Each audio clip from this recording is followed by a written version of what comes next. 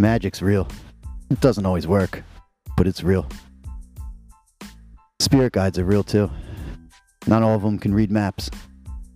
A lot of them don't know where they're going, but they're real. Near as I could tell, it's possible to talk to dead people. Just don't expect them to have anything exciting to say. While I hate the term psychic powers, there's definitely something going on with thoughts bouncing around inside of other people's heads. I've been into weird stuff for over 20 years, and the only thing I've learned is that I haven't learned enough to make any kind of sense of it at all. Magically Mundane is a show that looks at occult paranormal phenomenon through a more grounded, ordinary lens. I don't believe these things are separate from our daily, regular lives. I believe the magical and the spiritual are overlapping and intertwined and interwoven. They're the same thing.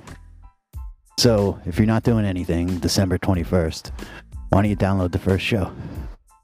I'd appreciate it. Thanks.